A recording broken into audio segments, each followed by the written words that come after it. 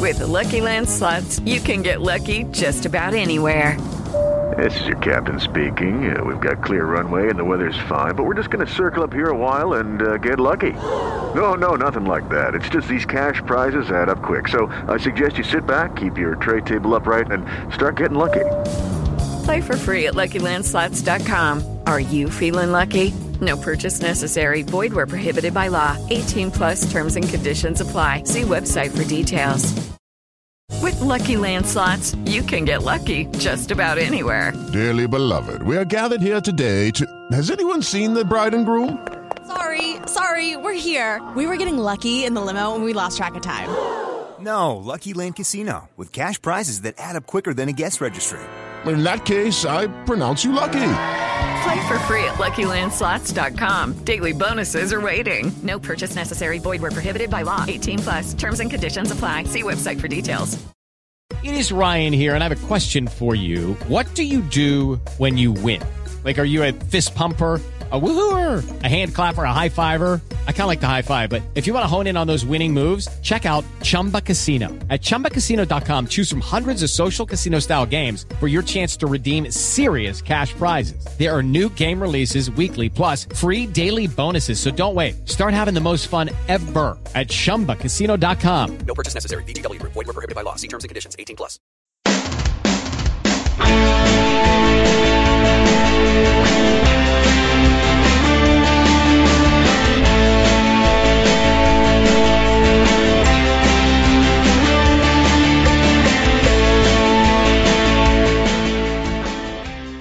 Hello everyone and welcome to Heart and Hand the Rangers podcast. My name's David Edgar, I'm your host as always, and I'm joined this week by the one-man Ayrshire wrecking crew that is Andy McGowan. Good afternoon, Andy, how are you?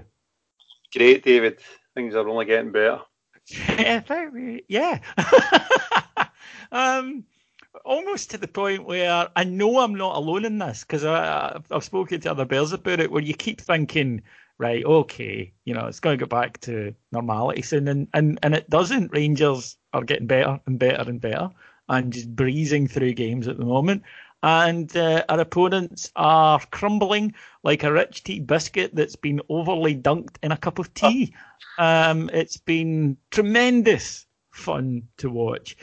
We will, of course, get into the scenes from Sharkhead later, but let's kick off before we get into that with another fine Rangers performance off to Ross County at the weekend, Andy. And according to Jurgen Klopp and Ole Gunnar Solskjaer, playing at 12 o'clock on a Sunday or the next available day after a European match is very difficult. Rangers didn't really look as though that they were in the mood for that to apply to us. Another straightforward performance, never really in any serious doubt. And again, and this might sound like a mild criticism, and it really, really isn't. Again, I felt Rangers scooshed a 4-0 victory and had gears where they needed to go up. Yep, and I don't think we should be taking it for granted, because if we looked at our season ahead, I think I wouldn't have been alone in saying that a lot of it would be, success and failures would be defined by how we handled the weekend after a particularly hard Thursday European game. And touch wood, to date, we've been extremely adept at doing that, to the point where you would have been forgiven for forgetting that we had an extremely taxing and challenging game on Thursday night against a Liège team that was flat out for a victory. So these are things that I'm not taking for granted, and I think that we just at the same time have to take or give enormous credit to the team in the back room as well, because these are ties that can sometimes cause problems. It was a soft pitch, low sunlight, strange atmosphere, a physical team. So these are all things that can sometimes just puncture the bandwagon a wee bit, and we negotiated it absolutely fantastically. I think it's a fair point, actually, you make, that the game against Standard Liège wasn't a breeze, wasn't a dead rubber, and went 95 minutes. At no point could Rangers ease up and go, right, lads, save the legs. It was full-blooded right to the end. So it was a tough match. Maybe a wee bit of a surprise yesterday that the team lined up with into maybe see more changes, but they didn't look as though they need refreshed, in all honesty. And County obviously buoyant after that result last week, obviously flying. And it might sound minor, but they had 300 fans in yesterday. And that was big because it was their first, the first time that they'd had a crowd in. And I think that there was, if I may quote an Only an Excuse classic from the 90s, a buzz about the place, which is... very, very understandable, as you can imagine. And just even, the supporters excited, wanting to thank their team for an amazing result last week. But straight from the off, in the first half an hour, you could see how well organised County are and that it wasn't going to be easy. They had excellent shape. They were quick to get back into it whenever they didn't have the ball, and they were quick to close down any space that Rangers, things that we've not enjoyed the past couple of seasons when a team did that to us. But I was fortunate enough to be in the press area yesterday, watching that you could see, and I'm sure actually you could hear on the TV, the county management team were constantly saying things like swivel, eyes in the back of your head, watch, because it was Rangers' movement they were wary of, and eventually that just proved too much for County. Yeah, and I've touched this in previous pods that we went into this season pretty much certain that the biggest barrier to any kind of success this year would have been our ability to break down this famous low or infamous low blocks that we come across every other week, particularly at home. And I've mentioned that we are making teams that have got this kind of 5 at the back, 10 men behind the ball scenario. We're making it look as if they don't, because they are being apart literally by the movement and the fluidity of our team, not only our team, our squad, because players are coming in and fitting in and know exactly what they're doing and what the machinations of the team are, and it's exceptionally good. And I think I touched upon it before that it's as good as I've seen from a Rangers team, and that's including Advocat's team, because his was a kind of rigid 4-4-2. There's never been anything like this, and teams just cannot. Today, they cannot live with it for 90 minutes. So, because yesterday we got to about, 20, 25, 28 minutes, something like that, before we broke the deadlock. And Ross County, as you say, well drilled, strong, physical. They knew that their tails are up, obviously, from last week, so belief is very, very important. So that would have been there for them. And they were just starting to bed in, but not to the point where they were frustrating us, because I thought we were really patient. And although there was the chance for Payton when McGregor makes a save, I don't think we were getting frustrated as a team. I would be interested to see if a crowd, if we'd been there, would have been getting frustrated after 30 minutes. But it was just this kind of total belief in the process now that if we play as we can play, we know that we're going to get a breakthrough at some point or another. And I think there's also a very, very strong willingness and a very, very strong desire right through the team. You just need to look at Roof's reaction when he scores a goal. It's not a case of smiles and high fives. It's actually this kind of steely determination, as in, fucking, yes, we've done it, we've got through, let's go in and do more. There's something about the team just now which is pretty relentless, to be quite honest with you. So I'm delighted with the way we're playing in terms of making mincemeat of this defensive planning that we're coming up against every week. Yeah, and that first goal was just quality. I mean, Rangers have been scoring some amazing goals recently, but that one, everything about it, and something when I watched it back even earlier in the move, see, even before Stephen Davis gets the ball, look at Tav, he points, before Davis gets the ball, he points to where he's going.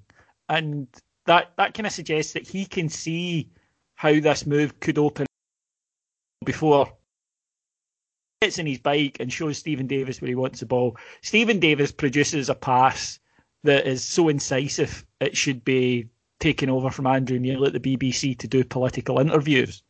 Tav gets there, cut back, because as soon as he starts, Kemar Roof clocks him and goes, right, I need to get in there. Gets there and gets the finish. It's a move that has so many parts other than just the bits that, you know, that we see as fans. It's, again, coaching, training, players listening, and players being on the same wavelength. It's a great goal if you watch the ball only. So an untrained eye, that's pretty condescending. That's me. No, that's me. I'm not being funny. I'm not a trained coach. That's what I watch. Neither am I, but I think the average Joe punter is becoming more and more aware of things that if you jump back 20, 30 years, just wouldn't have been spoken about. But if you watch the ball, it's a great goal. If you watch the ball and the parts that have nothing to do with the ball, it's an even better goal, because if you break it down, and let's not get too bogged down in visualisations, but even Kent's move. So Kent, I think, gets the ball and taps it back today. He makes a dart and run, takes a man away with him. So there's your left winger, supposedly inverted commas, central. You've then got Morelos dropping, pulls a centre half away out the box as well. So he's moving. You've then got Roof, who, to be quite frank, is a number 10 for us at this moment in time, because Morelos, doesn't he? He's in there waiting for the end product. So you've got this kind of pulling of strings: Kent, Morelos, Roof, Tavernier, as you say, and then you've got the space created by Morelos and Kent for Davis to actually pass it through this. It is a sublime goal, and then you've got the desire and the timing and the kind of killer instinct that I've spoken about with Kemar Roof, just to put it in the net. I thought at the time, I was like, what a goal, not just the fact that it breaks a deadlock, and you know that breaking a deadlock up there is huge. Kind of is a huge, exactly, it's the point where you say, right, we can go in now and finish this off, whereas the longer it goes on, or if they get into half time at 0-0, you're thinking yourself, all the ghosts of Christmas past are coming back to haunt us, and that wee bit of self-doubt comes into us as a support. I don't think it's coming into the team, but the goal itself was absolutely fantastic. I thought tremendous credit to the whole team, and as you say, it's a kind of absolute proof positive of whatever they've been doing on the training park from the start of the season to now. It is working to a T. The team have bought into it. The team understand it. The players are good enough to execute it. And I thought it was brilliant, absolutely brilliant. On that, you mentioned Kemar Roof and the role he plays for the side. I think he's been absolutely crucial this season in helping us to break down stubborn teams, because he plays in places that he makes it uncomfortable for them. He goes in, he finds space. I mean, he's amazing at it, and he finds space and he pops up where they don't have somebody, and that forces their team to kind of move about. And the whole thing about a defensive structure like that is that you've got to keep it, everyone's got to be in relation to where everybody else is, and as soon as people start moving about, that's when the space comes. And you do need players like Davis, like Tav, like Barisic, like Kent, who can then work in that space. But he's so clever and so adept, I think, and he's also getting goals, and he's looking at this point, we mentioned this before, but it's true that you just see a guy arrive in Scotland sometimes. Not always. Sometimes guys arrive with reputations and don't live up to them. But sometimes you see a guy that arrives from maybe a kind of higher tier of football and you go, oh, aye, quality. And that's Roof. Aye, Roof is integral. And with the day we signed him, I was absolutely ecstatic because, again, I've said it before, I watched him with Leeds, and it was just an exciting, very exciting focal point for that team at the point in time. Leeds were pushing for the championship. I think it was 2-3 seasons ago. He was just a great wee player, dynamite. And when we signed him, I thought, it's a real sign of intent, because he wouldn't have been cheap. And B, I like the fact that he's actually got something to prove, because he's never played at the top level in England. Could he? I don't think there's any doubt he could. When you look at some of the strikers that are playing down the road, at the lower end of the Premier League, I think he's good enough to do that plenty. So he is integral to the team, because, as you say, the movement, especially across the front three plus one other maybe, he has got intelligence to do that, and he must be a nightmare to play against. And I think you're spot on. Last year I would have said that if you're playing up against Rangers and you've got a back 4-5 who are disciplined, hold the line, talking to each other, they've got a very good chance of nullifying us, particularly in the second half of the season. I think that's obvious. I think this year, and we'll probably touch on Morelos as well, I'd imagine, because his role's changed as well. It's pretty hard to hold your line, hold your man, and keep in relation to the man next to you because of what we do. Because, as we know, Morelos has changed his game a wee bit. He drops deeper. Roof has then got space. So the two of them in tandem have moved things about. And if you're a centre half, anybody who's played centre half knows that the worst thing to happen when you're marking a striker is they drop deep, and you've then got to say, right, well, do I follow this guy, or do I leave him the space, or do I pass him on to my midfielder? It just causes that wee bit of doubt and confusion for the defending team, but also it creates that wee bit of opportunity for the attacking team. And the big thing with Morelos is last year, effectively, it was a straight locking of horns with centre half, and that's why he got to Selham Broad and so many kind of physical tussles. I mean, it was embodied by the Scott McKenna tussles. We basically play. Morelos is the focal point. He's the man that's going to create stuff in and around the box, and they would put a centre half on him. And every game that would be more or less the same. Now you're not seeing that as much. I think the only physical altercations Morelos is getting caught into is when a defender comes up his arse, up his back, and well, nobody likes somebody coming up their arse. Rank pod, Davey. No, it's just like the old days. That's what this pod was built on. Listen, you know you're not going to get innuendo off me. You know that. I'm far too serious for that kind of stuff. I don't know about that. After your baiting of me the other week about the Buffs getting beat by Larg Thistle, I'm not sure. You brought that up, Davey. Oh, are you? Aye, a few people were asking about that. All I'm saying, who was the name of the guy that scored the winning goal? But Billy Boyne. It wasn't, was it? No, it was somebody Haggerty. Jack Haggerty. If you're going to bring in ringers into Ayrshire football, Andy, you can win that way if you want, but that's fine. And he's on an EBT. Some of us remember when we were a once proud people, but no. Okay, anyway, let's move back. So Morelos up the arse we were talking about, right? Yeah, we were talking about Morelos' arse, aye. Aye, and what an arse it is, because he's no as there's no flashpoints from now because we've changed the way we're playing, and he's not the focal point, but he's still very important. So you're right. Your original point is very, very true. Teams cannot cope with our movement.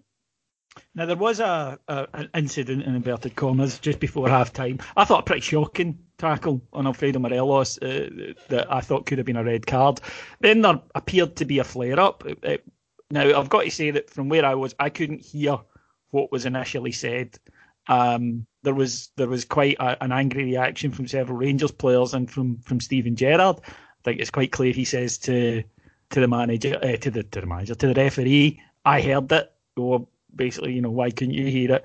After the match, he was asked about it, and he said he wouldn't be drawing on what was said. It was something for Ross County to deal with. He said it was something that shouldn't be heard on a football pitch, and Ross County said that they would investigate it, and if Michael Gardyne had said something inappropriate, it would be dealt with. Andy, your take on the whole fracas? I think that I think we need to be careful that, and I thought Gerrard handled it really, really well, because I think in the heat of the game, sometimes you can the kind of trial by social media can just blow things right out of proportion. Now, we don't actually know if Gardyne said something or not, or if it's been misheard or whatever. And as fans, I don't think we really can comment. What I would like to know is what the referee's report says. If there's any difference with what Gardyne has told Kettlewell, because obviously you've got corroboration issues here. Is it the same thing that he said to Kettlewell that Beaton's going to his report? What was bad enough for him that he heard that he felt he had to book him? So I think that's the nub of it, is that it's a wee bit he said, she said, and it's a very, very hard thing to prove. And we go back and look at lessons of Suarez and so forth, that it's very hard to get to the bottom of. But the big but is they have to get to the bottom of it, and somebody has to adjudicate on it at some point, because you can't let it go. You can't let an accusation of whether it's homophobic or racial or something like that, which I've got to imagine it was. You can't let an accusation of that when you've got several Rangers players saying this is what he said. He says I didn't, and then you've got a referee in the middle that's either fudged it or called it out. So somewhere somebody's got to adjudicate on it. And if it's no a guilty verdict, so to speak, then they've got to justify why it's no, because they're either serious about these kind of things or they're not. And it's all right wearing badges with show racism, red card, and taking a knee, and rainbow laces and all this kind of stuff. That's the acid test of all these campaigns, because if they don't do something about it, or at least show a process to deal with it, then it's for nothing. I don't. I'm pretty sure it wasn't racist. As I say, I don't want to kind of say, "Oh, I heard this or I heard that," because I didn't hear it. So anything that I've heard has been hearsay, and the clubs were both playing it quite close to their chest. But what they did sort of intimate is that it wasn't anything racial. So, just because I know that, as you say, sometimes things can gather steam, and yes, we can make something into a bigger problem than it is. But we'll wait and see what happened with it. Certainly, there was no fights at full time about it or anything like that. And I think that Rangers were happy with Ross County's response. Anyway, into the second half, and then the James Tavernier show continued. Andy, player of the month, Captain Fantastic. What a season he's having. Goal number, just the 16th for him. Another one from open play.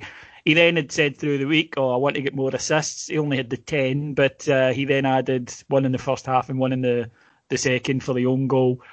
Just another superb display. He's just getting better and better. Aye, he's beyond integral for us at this moment in time. I'm trying to think, and this is probably a wee kind of shock jock technique, but I'm trying to think of a player that's been more integral as an individual for us for a long, long time, where if you took him out of the team, it would entirely change the way we play. Because no harm to Nathan Patterson or anybody else who play back, I don't think it's possible for you to replicate. Put it this way, if you're a guy in the background that could replicate what Tavernier's doing, he wouldn't be in the background, he'd be at a first team somewhere. Yep. So he's a fulcrum of what we do, which is incredible for a right back.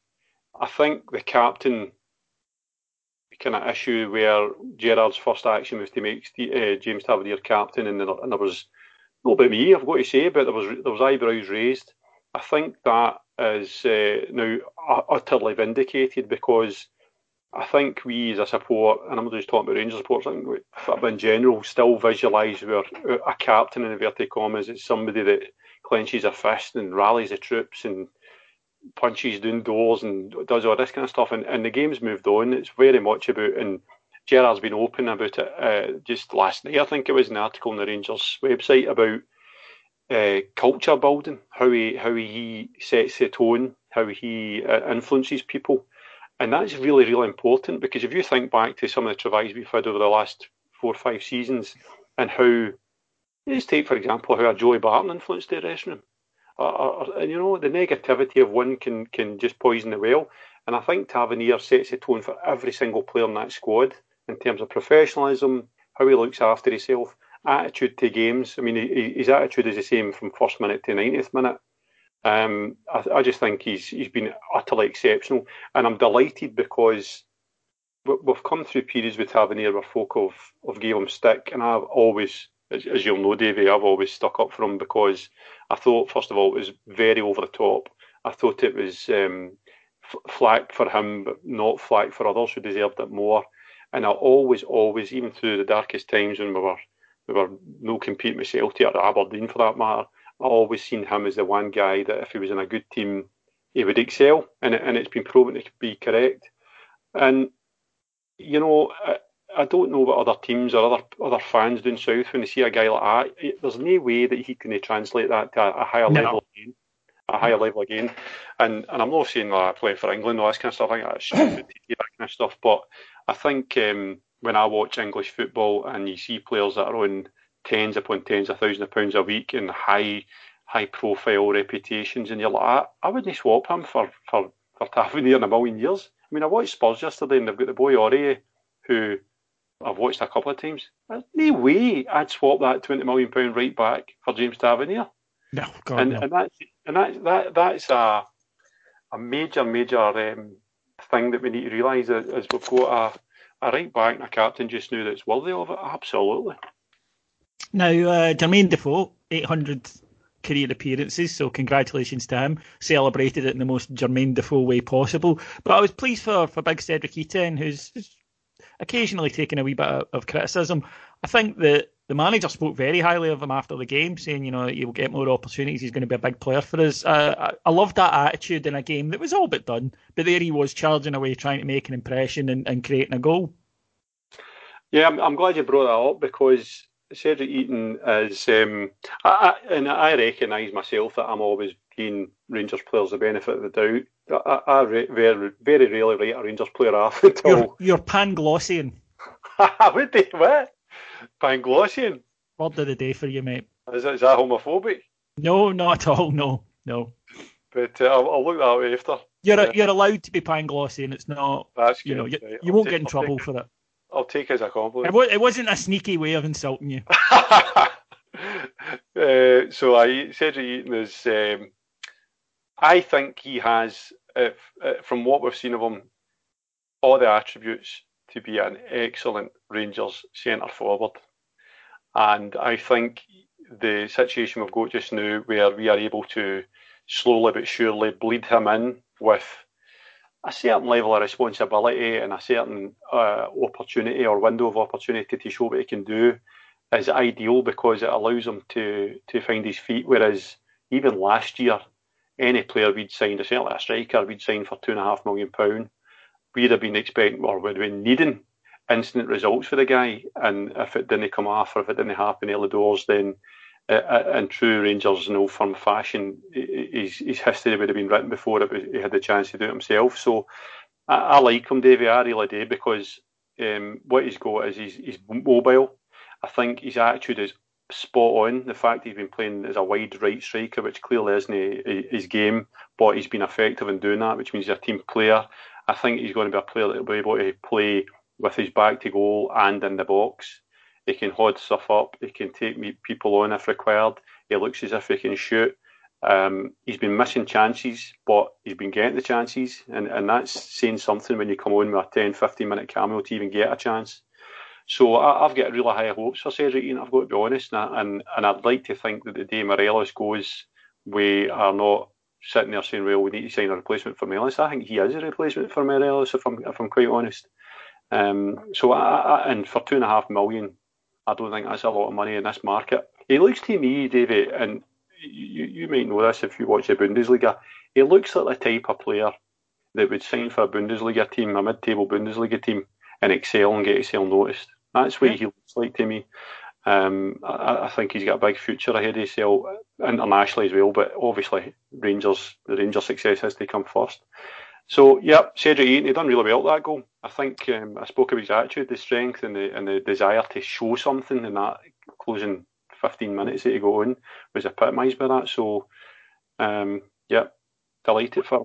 I think it's a sign of being in a healthy place that you can sign someone like him, and because I'm a football fan, I go, well, he's not really featuring much, but I think the argument back is we didn't buy him to feature much right now, and it's a good thing that he's not featuring much because the guys in the team are doing so well. Haji's the same, incidentally.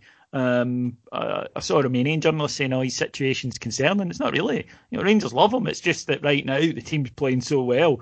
But you sign these guys to develop, and then, as you say, we moved to being a bit of a player trading organisation financially. That you've got the guy. It's much better to have the ready-made replacement sitting already there, and you go, right, okay, he's next in line. Dare I say it, and I know this is heretical, but Celtic did this with Edouard. They had Dembele. They spent what looked an outrageous amount of money for the guy that was Dembele's backup, but Dembele was sold and Edouard just took over the reins. And that's what I want us to do. I'd love that. That's ideal. I mean, great if you get the money in and you go and buy other players, but if you've already got the replacement for that position, then you don't need to spend all the money you get on bringing in a replacement. So, no, all positive for us up in the Highlands then. And then, young Davey here, as you know, Andy, public transport boy, head back to Inverness, get myself on the train. Long journey ahead, but I settled down. Stuck on the iPad, was quite happy watching Tottenham Hotspur versus Arsenal. My team's won 4-0, we're top of the league, all good. And then the texts start coming in. Then I had the longest 10 minutes of the journey, and then it just flew by after that. I am talking, of course, about the last 10 minutes at Parkhead. I didn't think for a second that Celtic would drop points in this fixture, genuinely. And it is that thing of maybe not looking at it, analytically, because I'm a Rangers fan. And to me, I suppose the overriding, feeling isn't based on logic. It's based on they'll win just to annoy me. which I accept isn't the most scientific approach, incidentally. But, I'm sure we've all felt that. And it's dragging on, Now we're kind of conditioned to Celtic teams getting a late winner. Then St Johnstone scoring and you go, oh, wow, there's something on there. But then Celtic almost immediately equalised. And I think we all went, all right, okay, here we go. And we're beginning to sort of, I was talking to you, we're beginning to console ourselves going, aye, well, they'll win, but they can't take anything out of this. It's another close one. It just papers over the cracks. And they didn't win. Now, this is not a blip now. This is how they're playing. And it's not bad luck. I mean, it's game after game after game. We've won at Parkhead more times since September than they have. That, I think, is a rather damning statistic. Now, I am a great believer in that whatever causes their misfortune is great. But in this instance, I do think that Rangers deserve a fair bit of credit for it, because I think it's us and our relentlessness and the fact that I think it's dawning on them that we can't just think they're going to slip up, because it doesn't look like they are. And then something I've banged on about for years on here. Celtic have been able, the last few years, to relax and play football. And when you relax and you're playing football and you're confident, it's amazing how your results tend to be better. Because they could go a goal down in a game and go, right, we'll come back, don't worry about it. And because they knew they had the gap and they knew that we'd likely F it up. All of that plays into the psychology of it. Whereas us, about this time in the season, we're usually hitting, we can't afford to drop points. So if we go a goal down, panic. Not just the fans, players took shit. Right, we need to get this back. It's a 180. This is reversed. They're going through that right now, and they haven't experienced this in years. Whereas our boys are now able to go, just go out and play our football, lads. We're better than them, and there's a good chance. Let's put the pressure on them. Good chance they'll slip up. That is a virtuous cycle. That's exactly what you want. We've suffered from it the last few years. The other side, the vicious side of that cycle. But now things are moving, and I just assumed that they'd come out of it. I'm sure they did as well, and they will eventually, right? History tells us that. But I don't think it is as simple as just, they will come out of this. Well, first of all, it was a Panglossy, and I was quite confident that St Johnstone would take something for the game, to be honest with you. So, well done. Thank you. I don't know what you're complaining about. You came on the show, you got educated a bit, you learned something. I just googled it. It's not. I'm quite happy and I'm relaxed. You thought I was calling you something. I've got a belter coming up, so get your pen ready. It's no countdown, Davey. Listen, Andy, look, the one thing in my life I've ever achieved is I got a degree in English, and occasionally I want to use these fucking words, okay? If I had to learn how to spell them, then I'm going to occasionally slip them in from time to time. There you go. See, this is brilliant. We've got Andy learning new words. He's gone for double entendres. This is superb. Scott Vandenacker's kind of spirit just taking me on. Spirit lives on. All we need now is just to. I would really feel like I'd achieved something in life. That see if we could get through 4 or 5 hours tonight without you posting a picture of your kid. You've grown as a human in that case. You're on to plums. Sorry about that, but no. I wouldn't even mind, but the pictures are sent to you because you refuse to watch her. No, well, yeah, no. What's the point of having a wife and a mother? Anyway, there's. She listens to this, by the way. You know she listens to this. Listen, she listens to Heart and Hand more than me. She tells me what's going on. I'm in the group chat. Anyway, so the Celtic game, I was the same as you. I'm like, well, they've got to turn it around some time. You flip a coin so many times, you're going to get it your way some point. And sort of strange things happened. Over the years, I've not watched Celtic when they've been live because it's been a wee bit of a form of torture, as you say, because they've been good, particularly in the Rodgers. You'll watch them, you're like, relentless, functioning, good players, loads of goals. It depresses you to watch them, so I've deliberately not watched Celtic. See the last 5 weeks? The minute they've played. And it's this thing you've said there, exactly right, David. The pressure on them is crushing them because we spoke earlier on about we got to half an hour before we scored at Ross County. That is what's happening to them. The doubt is creeping into their minds minute by minute by minute. And they have the same problem that we're talking that we had last year, whereas a team can set up fairly simplistically in terms of defensive structure, and they've got a chance because they are misfiring so badly as a team in terms of goal scoring, creation, threat, seeing set pieces or shit. They're fairly bad. I'm actually, and I mean this sincerely, I'm shocked at how bad they are because there's nothing in there that you're saying, well, if you bring in a new manager, they'll get a reaction. Yeah, you may get a reaction psychologically and mentally for a wee bit, but there's fundamental flaws in that squad that are not going to get fixed. I mean, they're screaming for Turnbull, they're screaming for a guy who've never seen Sorrow, or his name is, I don't even know his name. And then Neil Day. I don't think Lennon's met him. And then they've got Duffy and all the rest. The total, a goalkeeper who looks as if he's a geriatric falling off a wheelchair when he goes for the ball, you know what I mean? So there's major problems, and it's far deeper than just their first 11 and coaching, because we spoke about Itten, and if you to say to me which Ross Wilson's kind of role in a word, it's succession, isn't it? Whether it's for the management team, whether it's for a striker, whether it's for whatever. They've brought in this guy who, I can't remember his name, but I seen his picture for the first time the other day, and he's responsible, as far as I know, for the recruitment policy. And Nicky Hammond, I think his name is. Is it? Yeah, he's a spitting image of Dr. Michael Kelly. And given the way that Celtic are playing now, I think he might actually be Dr. Michael Kelly with Grecian 2000. Celtic smiles better. Yeah, Canvas Lang is real. Aye, the Canvas Lang dome. Jesus, we're going back here. But so I don't think that they're going to just turn a corner one day and go on a run. And I think you said the 180 is true, because this time last year, well, maybe not last year, but certainly after Christmas, we were deluded. We were sitting there saying, it's 5 points, it's 7 points, it's 9 points, and you're still playing on twice, and you've got a game in hand, and you kind of do this mental gymnastics where you try to keep yourself alive in the game, when in reality you would have to sit down and say, right, well, we need to win every single game, and they need to lose 2-3 games. The first part's just not going to happen, so forget it. That's where they're at the now.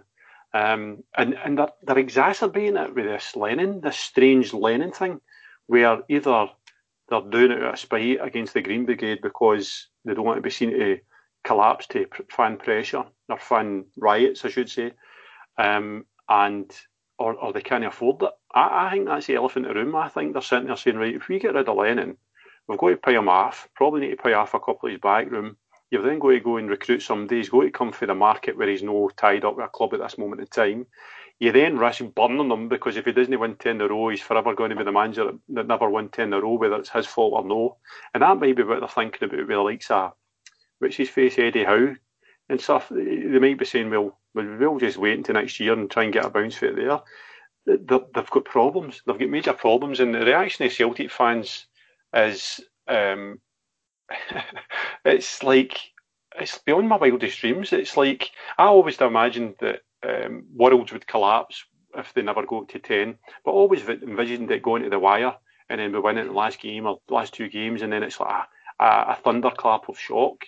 Whereas what we've got now, it's not a slow motion car crash, it's a slow motion train wreck. It's worse than a car crash, because what they're doing is they're eating themselves alive, and they've no power whatsoever, because they can't go on the ground, they can't vent their anger, they're reduced to phone and Clyde, they're reduced to tying strips to a construction fence like today. I can exclusively reveal that as we've been recording pictures of American social media, that the strips have been removed. Oh my goodness. I mean, that's just shocking. I mean, it's a totalitarian society they live in. Well, it's a cover-up from the Celtic board, which I'm sure everybody would be shocked about. But I sense now that, we have, the Rangers support have been very tempered and measured, and I think they learned a lesson for last New Year, in that nothing's done until it's done. And it's true. If take away the games in hand, which I always do, and you're 7 points, and you must factor in the nightmare scenario of a COVID bomb, which, I mean, you look at Newcastle United, they've closed their training centre. It's unrealistic to expect your team to function properly if that kind of thing was to happen. And it really could. So I hope Rangers are scouring the world for this vaccine and have put a big fat check in with somebody to get the vaccine. Absolutely. So no, I totally agree with that. We need to take heart and we need to just keep the pressure on, because the other thing you say is right, Davey, is it's because of us. Because if we weren't winning, or if it was still 2-3 points, I don't think the pressure would be as intense. But they're looking at us, and they'll be doing what I was doing, which is turning the telly off or no watching it, because it puts the shits right up. You're watching a team that's so good, not just in Scotland but abroad. So you're right. They're total 180. The belief is gone in the team, never mind the support, and there's no quick fix. There really isn't, because I think they've got fundamental issues with the recruitment they've had and the players they've now got at their disposal. You might get a wee bit of better tune out of them off somebody, but I don't think they're going to be a consistent force for the rest of the season, hopefully. Hopefully, yep. Celtic are in the midst of what can only be described, Andy, as a Brobdingnagian crisis. You just made that up. No, I didn't. That's a real word. So, really? Yes, indeed, really. All the learned listeners are sitting at home nodding, as they're sitting there with means really fucking big. That's what I was going to say. Does it mean they're fucked? Hopefully. Anyway, let's move on. A couple of things I wanted to get your input on specifically, Andy, as of course the ideal man when it comes to anything to do with the finances at the club to chat to, but also on a slightly smaller, well, much smaller thing really in terms of the future of the club, but still something I wanted to talk to you about. Andy runs an RSC and has ran a bus for many years. At the weekend, Rangers women's team were playing, and the game was being streamed live to encourage fans to purchase it, to pay for the match, to watch the match, to watch the women's team. Rangers offered 1 MyGers point for everyone who bought that, and that I noticed got quite a lot of debate going on social media, with some fans being really annoyed. They felt that they're being forced to take an interest in the women's team that they don't have to, get a MyGers point, which obviously down the line will be useful in terms of getting tickets.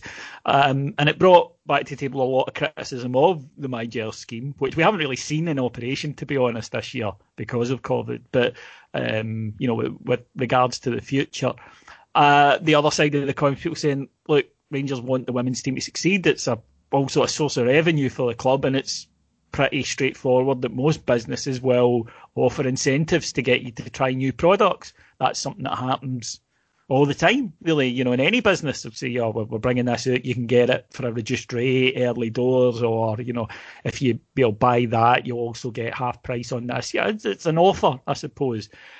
Andy, I don't think it was so much about the women's team as maybe MyGers in general, which continues, as far as I know. Actually, at the weekend, I heard from somebody at Rangers that they sent an email out on Friday and got 200 sign-ups to MyGers, just on the back of one email. And they're getting close to 30,000 members of MyGers, so they're quite happy with it because, it's money directly into the club. What are your thoughts overall on first of all, what caused this smash, and then the bigger situation? I'm going to upset folk here because I've got a fairly strange view for a guy that runs a Rangers supporters club, and I'll qualify why I've got a strange view. It's because, yes, I'm a football fan, but there's everything's subjective, really, and I'm lucky in the position that I don't really have financial constraints when it comes to Rangers. I can indulge my passion without too much sacrifice. Still sacrifice other things, right? But I don't really think about anything else other than Rangers. That's my main thing in my life. The other thing is that I think I'm quite good at thinking not like a football fan, but thinking like somebody that might be sitting in the Rangers board. And I think it's born of the fact that I'm quite tuned into what a football club needs, and I think I see a direct correlation between how much money goes into Rangers and what comes out in the park. I don't think that's actually deniable. But there's obviously a happy medium that has to be struck with all these kind of things, because a football club is not a normal business. It's a passion. It's a labour of love, and you can't just kind of price somebody at the market. So this is why My Gears has become a wee bit of a bone contention, because not everybody's purposes or not everybody's kind of desires are served by it. Rangers supporters clubs will be probably hurt by it, but the individual that travels to games himself or with his pals or with his family probably will be served with it. So in saying that, I thought that the 1 point for the women's game, I think you're right, David. COVID has meant that My Gears have been pretty pointless this year, because it hasn't been used for the away games because there's not been any games, right? But what My Gears is, at its absolute fundamental purpose, is it is a function to direct the pound in your pocket to where Rangers want it to go, right? That is what it's for. And I actually looked into this the past couple of weeks, because I think Chelsea and Arsenal, they've got really strong schemes, very, very, very similar to My Gears, which they use for similar purposes. And this is just the start of it, I've got to say. I think that the direction of 1 point for you buying a women's game, I'll be honest, I've watched the women's games before. I generally won't watch them if I've got another option, which is obviously Sky or something, a game on Sky. I'm not going to watch Rangers game. Would I pay £3.49 to get 1 point on my My Gears? Yes, I did. A, because £3.49 is neither here nor there to me, and B, check you. I know, Mr. Moneybags, eh? Yeah, that's a definite stealth going on here, eh? No, not stealth. I mean, the £3.49 would get me a quarter of a week shopping in Aldi, so it's all relative, David. No, it's not just about the pounds and shillings. I'd like to point out that it could get you 2 Heart and Hand subscriptions for Christmas for your loved one, and that would be for a whole month. So just saying. Corporate shill. But the fact is that I would have sat there and said, right, I can not buy this out of principle, but generally I accept the My Gears principle, so I'm doing it. I've got to be part of it. Now, let me just throw in this grenade here, but see, when fans start back into Ibrox and it's limited numbers, do you think they'll use My Gears to dictate who goes? Obviously, postcodes and things like that and tiers will come into play, but no, I don't. I think, and they shouldn't. It should be a season ticket ballot. Right. Okay. So, I don't think, unless the government are making postcodes a thing, I don't think that should be a factor either. To be honest, I think it should just be a straight ballot. I think that if you get in, then that's you ruled out the next few ballots. I agree. It's difficult for me because I struggle to talk about this at the moment, because obviously I've been getting in, right? And the last thing anybody needs is some, lucky arsehole like me giving his tuppence worth on this. I understand my views are very easy to shout down because of that. So that's one of the reasons why on Heart we try and get as many different podders and as many different views as possible, because I do understand that people are sitting there going, it's all right for you. So I will accept anyone saying my view isn't valid because they have a point, I think. Well, everybody's got a view, but as I say, it's subjective, because if you've got the one thing I will say about My Gears, which I don't think is good, is that if you've got a family, so say you've got a dad, 2 kids, right, or mum and dad and 1 kid, whatever, and they've got season tickets, and they go to away games and they try to follow Rangers, because I go to away games, I see the same faces every week. These guys have got utter commitment and the wallet and everything else. And the fact is, if they can't go with their wife or whatever, then it's a change of the norm, if you like. What they have to do is they have to buy 2 games yesterday. They need to buy 1 for the wife, 1 for the husband, and possibly 1 for the kid. And they all need to have Rangers TV subscriptions, because I'm the same just now. I go generally with my wife, Sarah, and she's not got a Rangers TV subscription because, shock horror, I put it in my name, right? So unless she pays £60 for a year's annual subscription, she doesn't get the points that I've got. So immediately there's a discrepancy between my points and her points. And it's going to have invariably have an impact in terms of ticket distribution. At some point I'll get a ticket where she doesn't qualify, or she'll be in a different tier. So you're basically, and this was a point that was made to me that I hadn't actually thought about, and it was made by somebody that's not entirely convinced by my ideas, which is an understatement. You've basically tripled, or whatever number of people you have in your wee bubble of supporting Rangers, the number of purchases they need to make. That's fair. I think that's a very fair point. Whoever made that, it's a fair point. Basically, it is a flaw in the system, and it will have repercussions. But cynically, it does increase the revenue streams for Rangers. But again, we go back to this kind of tempered, measured balance you want to strike, where you're not ripping the piss out of your fans and they're getting what they want at the same time, which is a team on the park. So it's a fine line, and I think my ideas will be fine-tuned. I don't think it's a finished article. I think next year, or whenever we get back to away games, that is when the kind of true acid test will happen. And I think year to year, maybe no mid-season, because you can't really change rules mid-season, but I think year to year you'll see wee tweaks here or there. Yeah, I agree. I mean, for me, I because of my age, perhaps, because, you know, I went on buses and supporters clubs, that I do understand when people get a little bit, you know, what's going to happen to it's such an important part of us and who we are as a support that I'd be gutted if anything, you know, bad happened to them because of this. So I can understand why people are a little bit frustrated with it. And as you say, it's legitimate and hopefully it will get... So there's bits I don't like about it. I don't think you should need to sign up to my Gers to be in the season ticket list. I think that's wrong. I think you should be able to get on the list for a season ticket regardless. You shouldn't have to pay for the privilege of that. I don't think that's fair in the slightest. And it's something that I've been moaning, you know, quite consistently about. But you're right. Hopefully we will see tweaks of it going forward that makes it a fairer and more equitable system for everybody.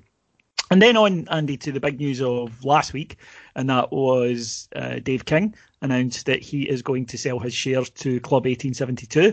Club 1872 will have 3 years, although he's hinted that it could be longer, to come up with the funds. But right now, the shareholding would be around about £13 million to purchase. Club 1872 have said that to do this, they require 20,000 new legacy members of Club 1872. Got off to a strong start with 1,000 signing up already, which is good news. The scheme, I think, was met with, you know, mostly good vibes, but there has been a little bit of people not too happy with it. Their main point seems to be that the money isn't going into Rangers. That the money would be going into a private investor, albeit Dave King, you know, a private investor I think we're all very well disposed to. Andy, what are your thoughts on the whole thing? And as I say, you're somebody who does take a keen interest in the financial affairs of the club, so I'd be keen to hear what your take on it has been. Okay, here we go. So I've always been a big advocate of Club 1872. Not so much Club 1872, I've been a big advocate of a fan group or multiple fans group getting a share block of 25% or more, because we need to, and I'm taking a mega long-term view here, I'm talking like 100 years down the line, we need to make sure that what happened with Craig White and everything else that followed cannot be happening again. And as MD, it's been at a live show and heard one of my rants, I've had a fairly blind faith in Club 1872 and paying my money every month, just a modest amount, but paying it every month, writing it off and kind of going towards a kind of ideological end game, it trumps anything else. It trumps whether you like Club 1872's personnel, whether you like their statements, whether you like the cut their jib. Anything else really for me was peripheral, and I would be quite vociferous to people who would oppose me or say I'm stopping my subscription because I don't like that statement or I don't like this guy or that woman. I've always been one that you're missing the bigger picture. However, there's positives and negatives to this thing with the King deal, because first of all, it's very subjective. As I say, I want to get the 25% block, but timing's a wee bit strange because I think the price that would come with, so let's say we get 30 million Club 1872 get that block,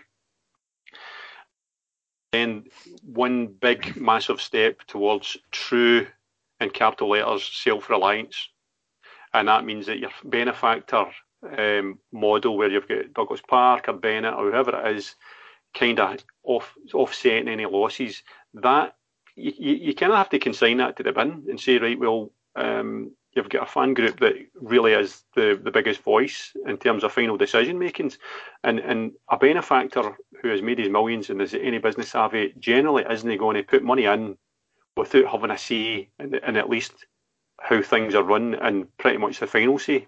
So you're kind of giving that up. I'm certainly sitting here saying if it was me with the multi-millions, I wouldn't be doing that if I knew that I could be topped in a vote by a fan group, right? So you really have to face up to the harsh reality, fiscal discipline, what that means for the football club, what it means about losses, because losses then become a real problem. And are you willing to pay that price in the short term for the long-term game? I think King, now I loved, Davey, how many times have I backed Dave King and kind of sung his praises? You love Dave King. You wanted to call Olivia Dave. Kingy, I call her. But the fact is that we are forever in his debt, probably more than anybody, because although he's put in financials, what I've liked about Dave King is he's corralled the investors, and I've said to him and time again, it's very unusual to get people of that calibre and that kind of entrepreneurial spirit singing off the same hymn sheet. So he's managed to do that and get through all the travails of the Ashley stuff and everything else. I thought what he's done and where we're at just now has been nothing short of a corporate and football miracle when you add in all the variables that could go wrong there. But I found the timing strange. I felt, and this is a feeling as opposed to an opinion, I felt a wee bit blindsided by it because unless somebody can correct me, I never anticipated Dave King wanting the money back, right? Because effectively that's what happening here. I distinctly remember him talking about this in terms of him spending his family's inheritance, and I obviously knew that his family would be sitting there saying, well, there's a limit to this. But could he proxy the shares to Club 1872? Could there be another way of doing it without buying it? I don't know. I think it's a massive undertaking. I think the concept itself means that Club 1872 has to be looked at in terms of its structure, its actual being, because I don't think it's fit for this kind of undertaking. I really do. And the reason for that isn't something where I'm going to slag somebody, because if you're a volunteer, and David, you've done it in a trust, you've done it more than me, it's a thankless task and you're always going to get folks sniping for the sidelines. But I think if you're going to make this real and true and proper, and you're going to have a company, a fan group company that's got 25% block and all the huge responsibility that goes with that, I think you need to have a structure before the money's there to allow people the comfort that if you give us whatever it is, £500, £100, whatever it is, it's a lot of money to people. There is a structure in place where you can have the confidence. There's checks and balances. There's corporate responsibility. It's not one or two people that control that massive shareholding. I've got to be honest, I don't see that at this moment in time. I think Club 1872, this is the point in time where it should be taking that kind of leap from what it is just now, which is great, fantastic, to something which is truly exceptional and befitting of a 25% or more shareholding. Now, how you do that, I don't know. And people have kindly said to me, "Oh, Andy, you're the kind of guy." I'll be well out my depth doing that. That's nothing to do with it. I'm talking about proper corporate directors, whether they're non-exec or past history. Those kind of people need to be in there on a board, as opposed to maybe one or two concentrated power holders. I think that's fairly fundamental to give people confidence. The proof of the pudding will be in how many people take it up.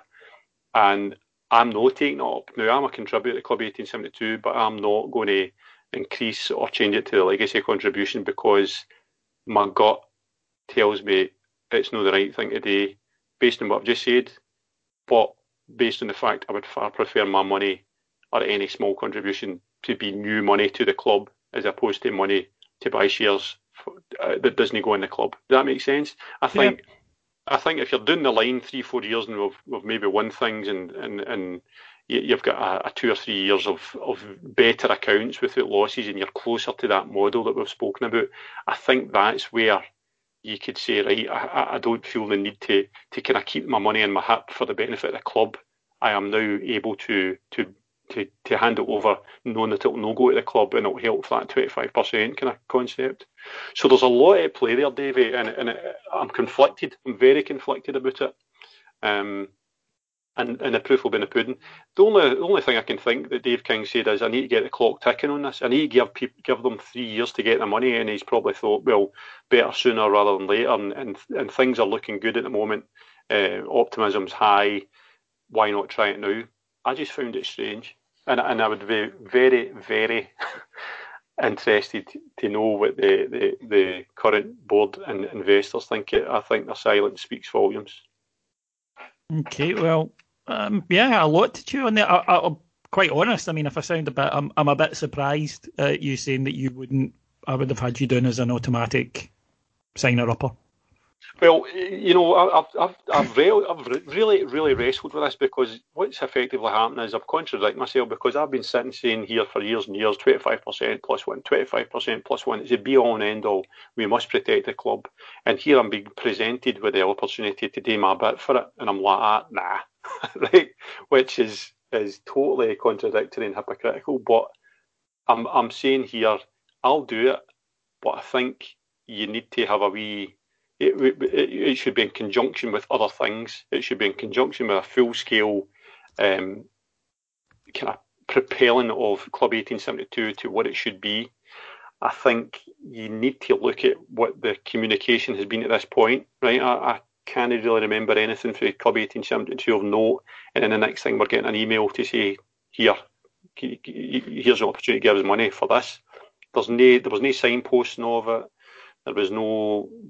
I mean, marketing in this day and age isn't hard when you've got a captive audience like Rangers Report and you've got Twitter or Facebook. I think that's a kind of bare minimum. All that kind of stuff has been missed. And whether they've been blindsided by King coming at short notice, I don't know. But they've never really seemed to kick on and become what they should be, because I truly believe that Club 1872 should be what the Rangers pools were for the previous generations. Because Rangers pools for the youngsters basically built our club to built a stadium and left us debt free. And you can imagine at some point I could have seen Club 1872 being in the next vehicle to give us the next Ibrox Stadium. That's how long term I looked at this. Or you could have a club where Club 1872, where you've got £40,000 or £50 a year, you know, and there you've got a big non-investor or non-individual nest egg to meet any losses we meet any other year, and then you can run the club in the red, or if we have a bad year in Europe when we've got a loss, you can turn to the fans and then we increase our shareholding. That's where I would have envisaged at Club 1872 being. I don't know if they've missed the boat with that window of opportunity, because you'd like to have thought that through the years of turmoil, when it felt so rawest, is that a word? It is now. It is now. It felt so raw that's when the opportunity would have been to get folk to act with their heart, to put their hand in their pocket. So, you know, I'm interested to see where they go over here. It just feels a bit flimsy, and I don't think the timing is right, because I think, we know we're going to have losses. We're still going to need investors to help us. The investors are the things that make me sleep at night, because if they turn around and say, well, actually, that's it, and it's because 25% there, I'm not getting the confidence to put money in. We're in a different world financially. So I've always been honest with the listeners that I wouldn't just blindly nod my head and say, right, this everything's hunky dory. When I see something, I'll say, right, well, I've got a concern here, I've got a concern there. Our biggest problem is, if we can't cover the losses, we're back to square one. Investors cover the losses. This is a possible barrier to those investors covering the losses. So that's probably why my gut's telling me, hold on a minute. Oh, interesting as always. Give me stuff to chew on there. So we're hoping to have an interview with representatives from Club 1872. We have asked, we'd hope to have it for today, but they're amenable to it. They've told us that they're up for it. So hopefully next week we interview with Club 1872. In the meantime, there's an interview with Laura from Club 1872 and Dave King going to be posted on the Four Lads Had a Dream website tomorrow. Stevie and Chris Jack of the Glasgow Times conducted that interview, so you'll be able to hear a lot more on there as well. So my thanks to our executive producers in London, Mike Lee and Paul Miles, and my thanks for a fantastic hour, Andy. Thoroughly enjoyed it. Mr. Andy McGowan. Thanks for having me on, Davey. Cheers, listeners. Absolute pleasure as always. You can hear more from me and from Andy if you go to our Patreon site, patreon.com/Heart and Hand. But we'll be back next Monday here on the show. Cammy, of course, will be with you on Friday with a report from the Lech Poznan game and a look ahead to Sunday's match versus Dundee United. Until then, continue to enjoy the week. It's been a long time, but right now it's as good being a Bear as it's been for a long, long time. Thanks for listening. I'll talk to you again soon. Take care. Bye-bye.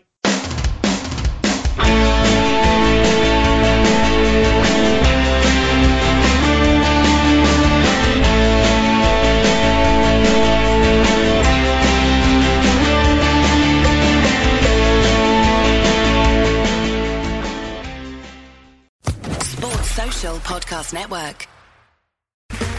Okay, round 2. Name something that's not boring. A laundry? Ooh, a book club. Computer solitaire, huh? Ah, sorry, we were looking for Chumba Casino.